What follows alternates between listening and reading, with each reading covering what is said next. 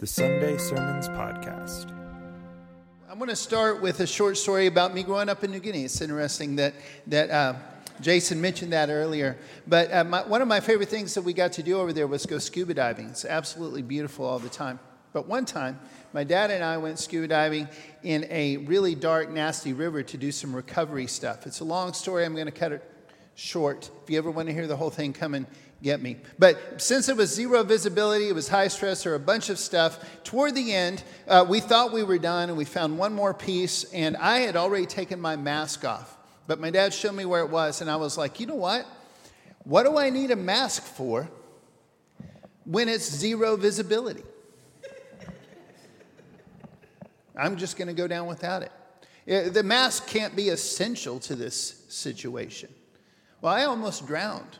Because one of the main things that a mask does is it pinches your nose. So that when you breathe, you're only breathing through that regulator thing. So I get down there, I start working hard, tying ropes, messing around, fighting the current of the river. It was a bad, bad day. I'm thankful to still be here. Because the mask was essential and I just didn't know about it. Are you following me? We're going to go back to the idea of water real quick, and we're going to keep on going. We're going to kind of fast forward through some of the things we're doing, we've been going through. But I love the idea of water and how it symbolizes God in so many ways. You get two things of H, one thing of O. If you're counting, that's three. They get together, they stay together, and they have properties that no other thing has. They're properties that are essential for life. Somebody told me after the first time I shared that several weeks ago that not only does water do all the stuff we've already talked about, but it also, when it freezes, it can form 7 different kinds of crystals. It's the only thing in our universe that can do that. 7 happens to be one of the other holy numbers throughout the Bible. I don't think that's a coincidence. And every one of those kinds of ice crystals are essential for life. It all points back to God in one way or another. But this idea of 3, the symbol of 3, the literal 3s, the symbolic 3s, all of them that are both throughout the scripture and in creation, they all point back to God. They point back in one way or another because we are made in His image. And we only thrive when we live in humility and in courage and with clear intention within the 3 circles that He's created us to live in. And they only work when they're connected. And so many times we forget all of that. We try to isolate those circles. So one more time, let's walk back through that and just remember together that growth only happens when we interact with someone else. First of all, God, and most importantly, God. And that is why the Holy Spirit is always going to be giving us the encouragement and the ability to move toward God. There's got to be this eternal, always happening, ongoing, relentless movement of our hearts and our souls to God. And it's when we interact with God that we grow. It's when we actually connect with Him, not just when we talk about Him or think about Him or believe about Him. It's when we connect with Him. And the same thing with others. There has to constantly be this relentless movement toward others. We've got to be connecting deeper with those who are part of our families and also with others outside of our family, inviting them into the family. That has to be relentless. And for some reason, this is one of the biggest mistakes, most common mistakes that Christians around the world keep making. We keep separating those 3 circles. We think it's going to be more peaceful. It's going to be better. There'll be less conflict. Maybe I'll be able to grow. At least maybe I'll be able to sleep at night. If I kind of keep God at a distance and keep everybody else at a distance, at least I can get along with myself. But that's not how it works. We're not designed for that. That's not how it works. And we're always separated when we realize that. But we see Jesus modeling this kind of movement kind of love to us. We see Him commanding it and modeling it. God so loved the world that He gave His one and only Son so that whoever believes in Him will not perish but have everlasting life. For God did not send His Son into the world to condemn the world, but to save the world through Him. We're not called to unite against the world. We're called to unite with God to call the world into that 3-circle relationship with him. We absolutely cannot make the mistake that we think that God's dream for us is to be so separate that we don't interact with the world at all. God's dream is that we are so united with him that we share his passion to bring the world into that circle constantly. It's a huge difference. Back in the day, there was a man named Alexander Campbell who was passionate about unity.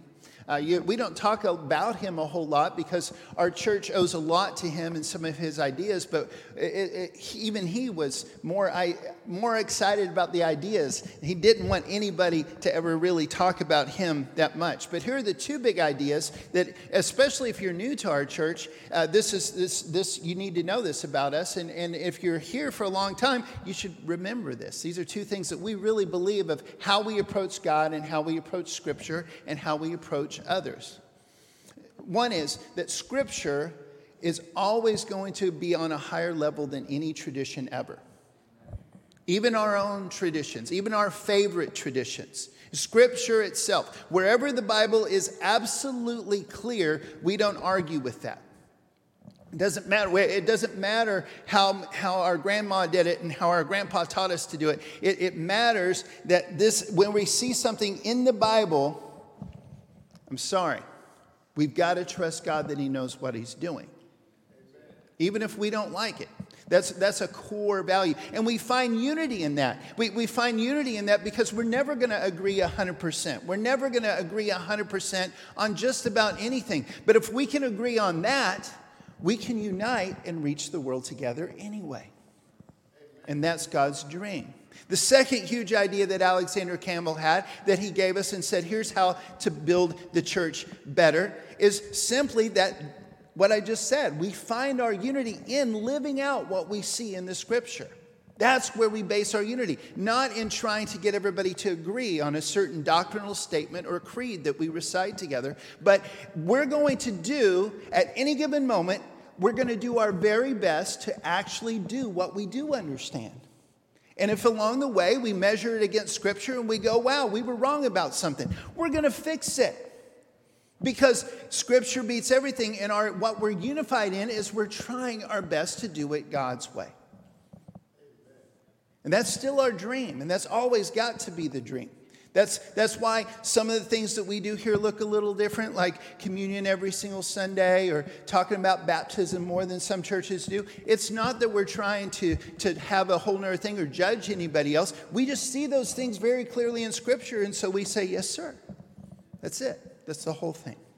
In his magazine, The Millennial Harbinger, Campbell used to recruit and publish authors who he really disagreed with about how they interpreted the Scripture. It was his own magazine. And the reason was because all of those people agreed with him on this thing I just said. They agreed we're going to look at the Scripture and do our best to interpret it. They got a different interpretation. He was like, that's okay. I'll put you in my magazine anyway. I want to be stretched. I'm always looking to make sure that I'm getting it right. And if I'm not, maybe somebody will help me. Here's the three things he always said. And if you don't already have it out, if you would, at least today, get out your sermon outline. There's 4 lines in orange. This is one of his mottos. It's still one of our mottos. We don't say it a lot because it's not a creed. It's just a way to look at life. In essentials, unity. In non-essentials, liberty. In all things, love. Would you say that out loud with me? You can just read it right off the page. It's not on the screen. It's up here. In essentials, unity. In non-essentials, liberty. In all things, love. And here's the problem. How do we know which things are the essential things? See, most of the time when somebody starts talking about that and they say, so what is essential for salvation? What they're really trying to say is, what is the bare minimum that I could do and still make it into heaven when I die? And that is a dumb conversation. I'm just going to be straight up. I don't care how theological and how well-read you are and what theologian is your favorite and how they make their case for or against baptism or any other things that people fight about. Are you serious right now? The only thing that's absolutely essential for salvation is Jesus Christ and his blood and his death and his resurrection. And if we agree on that, we agree that he's the boss, then anything Jesus said is essential. Are you with me? That's all there is to it. Why do we fight about it? If Jesus said, every single Sunday morning, get up and run 3 laps around your home, wouldn't we do that? Yeah. Not because we understand it or like it, because Jesus said it. So if Jesus says, go into all the world and make disciples of all nations, baptizing them in the name of the Father and the Son and the Holy Spirit, and teaching them to obey all the things that I have commanded, and I will be with you always to the end of the age. Do we have the right to scratch any of those off the list? No. Not because we're fighting over who gets to go to heaven when they die. We're saying Jesus is the boss.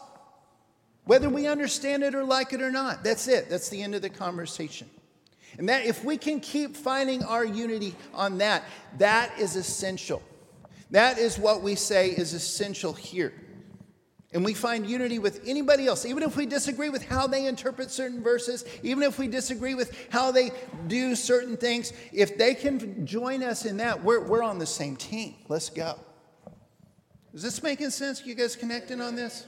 This is how this has to happen. So church happens when all 3 of these circles merge. When there's movement, constant movement from us into God, into the fellowship with Him, and into His will, and knowing Him and understanding His rules, and constant movement into the world and into deeper relationships with each other, and constantly trying to help the world get closer to God. And when all of that is happening, that little white triangle in the middle, that's the church.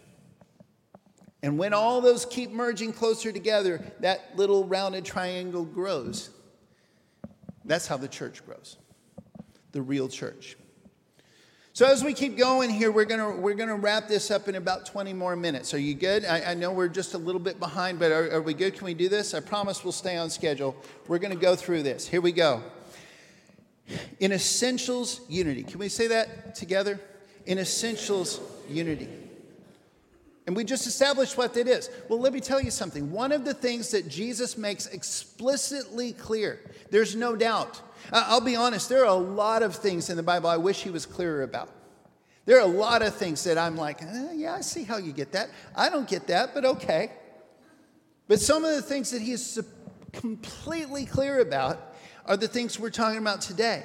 We've got to choose unity, and we've got to relentlessly reach out. Those are essential. Now, we're not talking about whether you go to heaven when you die. We're talking about, is Jesus the Lord or not? Are you with me? Amen. So it's essential that we reach out. We're missing the whole gospel if we try to separate how we love from how we worship. If we separate how we love from what we believe, you can't. All 3 of those have to go together, just like every single one of these other 3s. John writes, "See how very much our Father loves us. For he calls us his children, and that is what we are.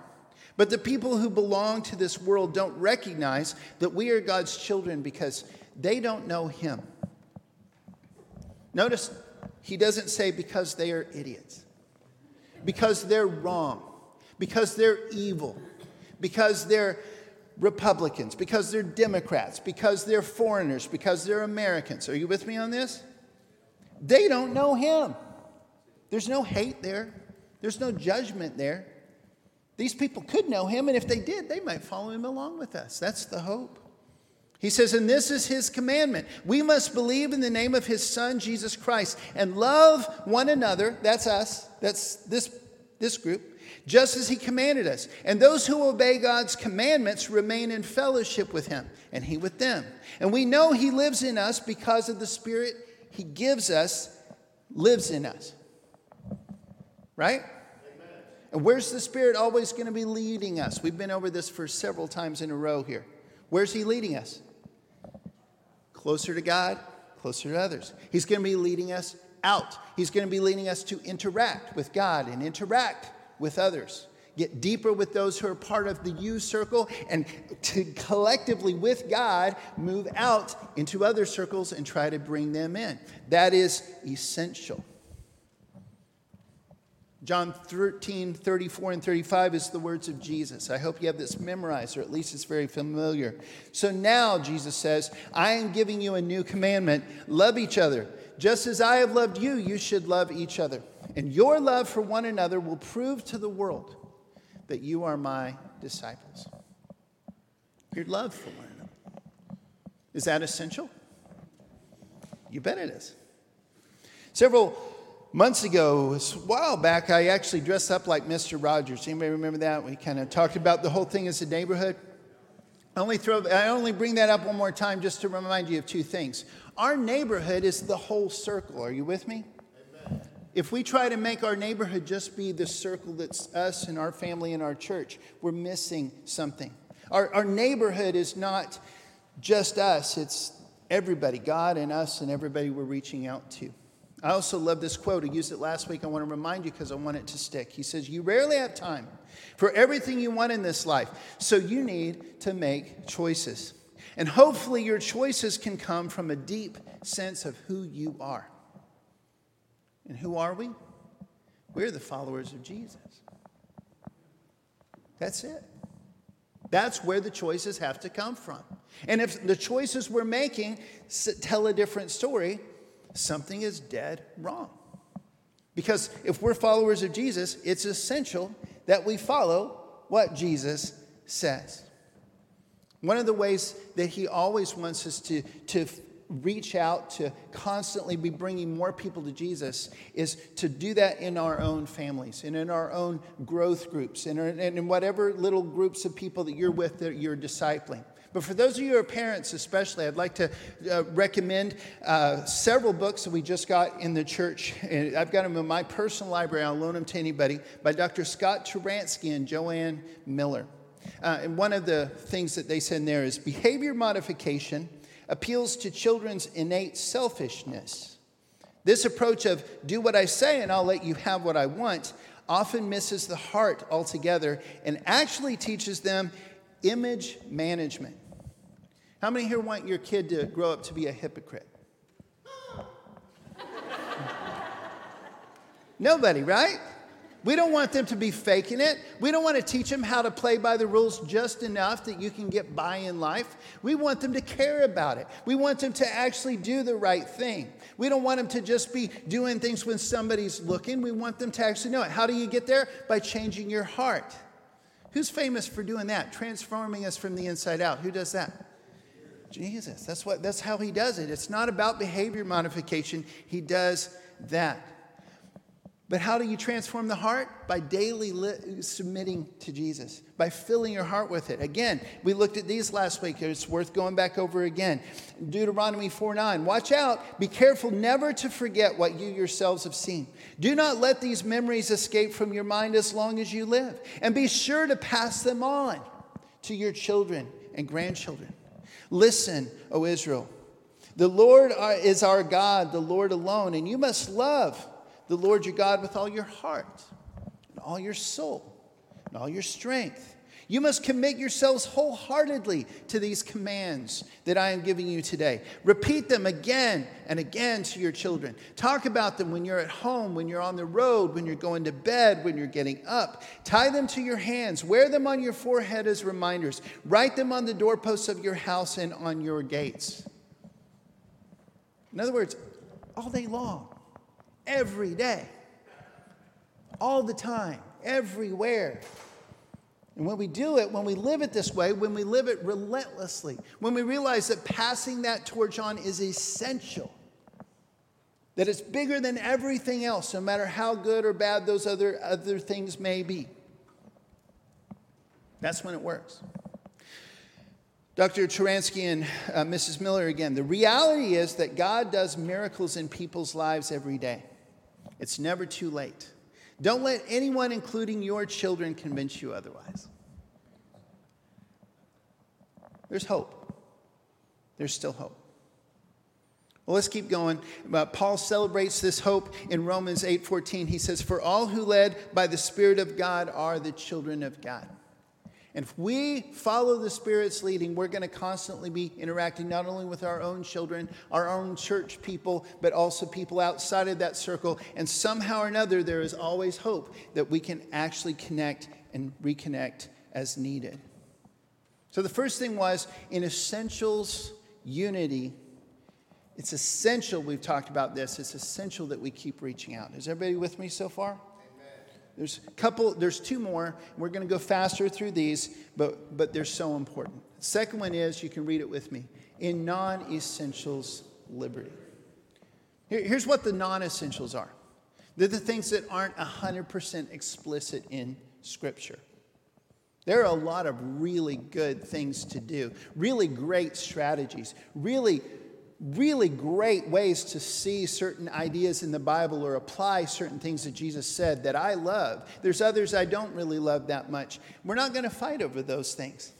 Because if there's anything that we get to where we are, because Jesus said this, and God said this, and Isaiah said this, and Moses said this, and somebody else said this, and Dr. King said this, and so I think this. Awesome. Good for you. We're not going to fight over that one. I'm not going to fight you over anything, but here's what I'm going to always call as essential, is something that's explicitly clear in Scripture. Does that make sense? The non-essentials, it's not that they're not important, it's they're not 100% clear in Scripture. Here's what I believe. It's a non-essential because I don't have a verse for it. But I believe this with all my heart. I believe God left some of the things vague so that we have to keep interacting with Him and with others. I think some of the reason He didn't explain every single thing is because we have to keep asking Him and pouring over His Word again and getting other people to do that with us. Part of the reason He doesn't explain how to get some of the things He wants done is so that we have to keep interacting with others and teaming up to get it done. He designed us to learn and grow in that space where He and others and us interact and overlap, and that's just how it has to be. And you know what that takes a lot of? The fruit of the Spirit. Does that sound familiar? Patience, peace, and joy. We have to have His Spirit to get this done. Peter writes, instead, you must worship Christ as Lord of your life. And if someone asks you about your hope as a believer, always be ready to explain it. But do this in a gentle and respectful way.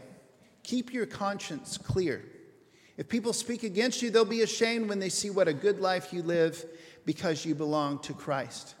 This is another one we've come back to several times. Today I want to highlight the phrase in the middle, keep your conscience clear. In this context, what he's really talking about is of course it means keep your conscience clear. Okay, let me explain that. He's not saying that it's okay if you sin. That's not what I mean by this. But in context, what he's emphasizing here is keep your conscience clear about how you reach out to people. Do you understand what I'm saying? He's talking about how you reach out to people. You must worship Christ as Lord. And if anyone asks for about your hope as a believer, be ready to explain it. But do this in a gentle and respectful way. Keep your conscience clear. We've got to keep our conscience clear, period. But what he's talking about is make sure that you're presenting it in a gentle and respectful way. Then they'll be ashamed when they see what a good life you live because of Christ. Romans 13:7, give to everyone what you owe them. Pay your taxes and government fees to those who collect them. Give respect and honor to those who are in authority.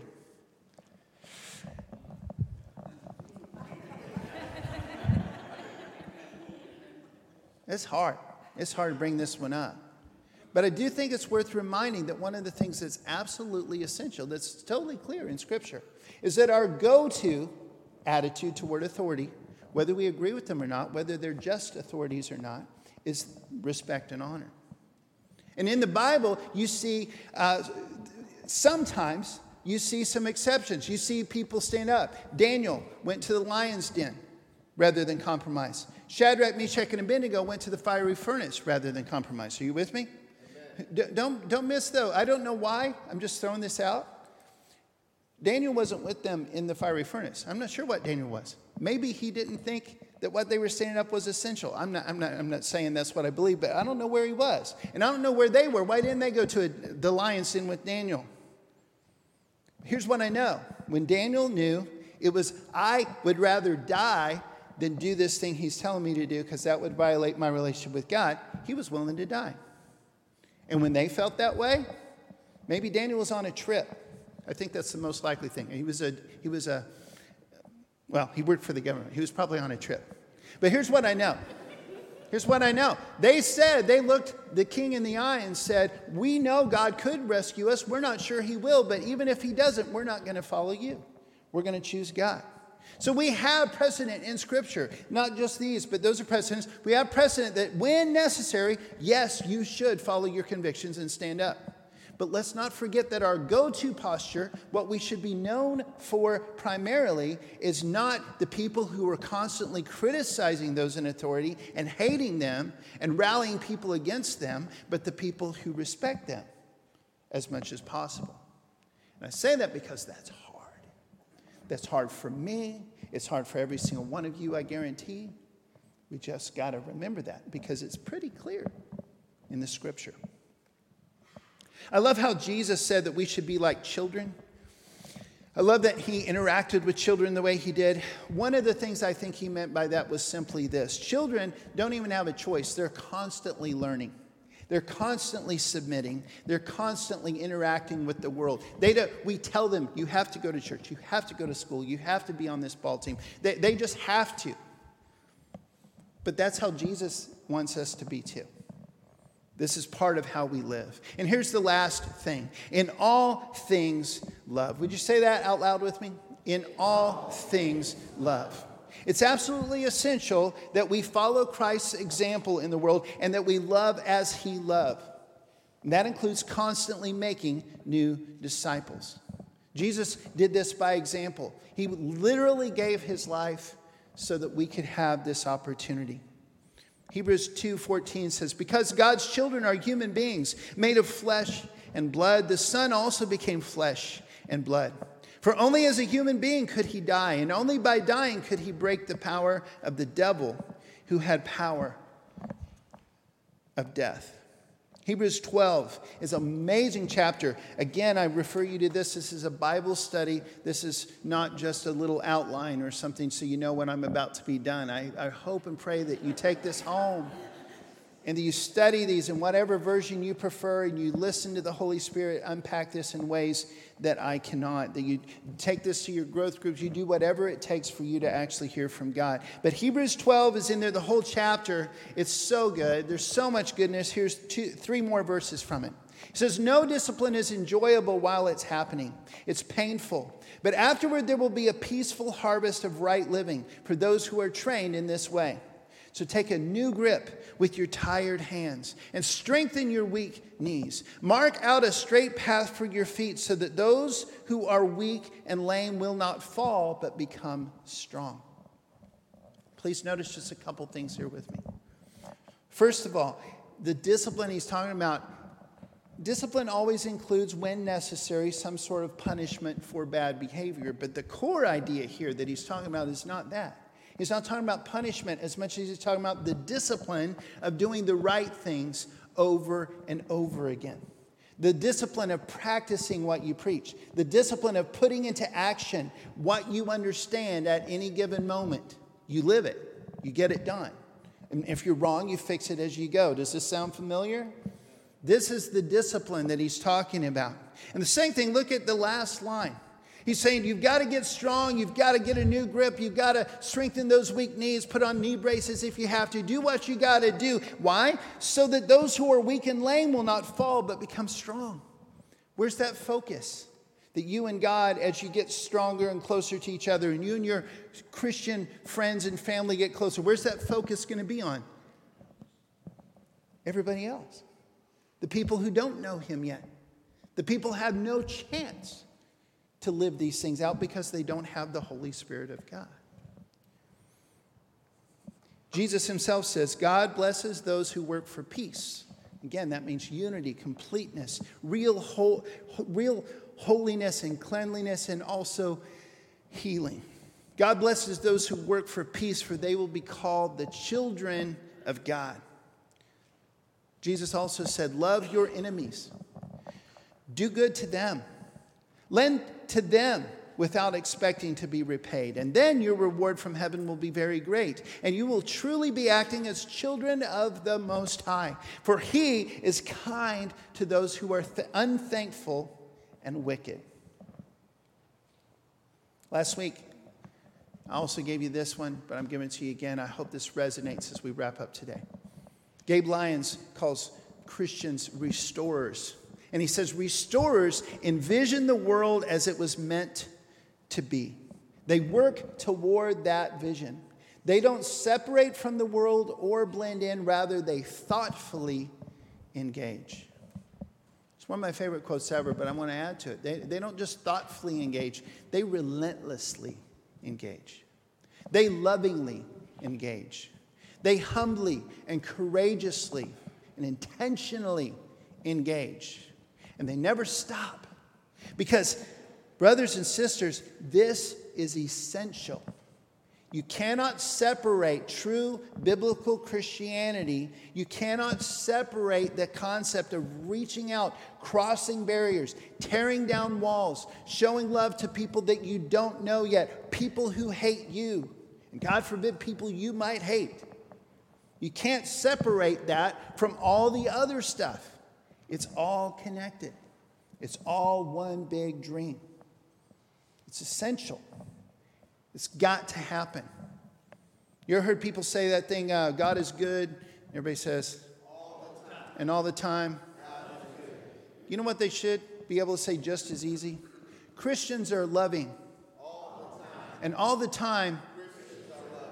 Wouldn't that be great if that was 100% true everywhere in the world? Amen. If it was, the kingdom of God would grow. That little rounded triangle in the middle would just get bigger and bigger. That's his dream. That's what he wants. Nothing else will do. Whatever you need to do to be part of that even more than ever this morning, would you do that? We're going to stand. We're going to sing. If you need to give your life to Jesus for the first time, if you need to recommit, if he's calling you to be a missionary this morning because you're just so fired up about reaching out, if you want to pray about something, I don't care what it is, would you please, please, please make that choice today? And if you need to make it public, come forward. We'll help you. We'll encourage you. We'll pray with you.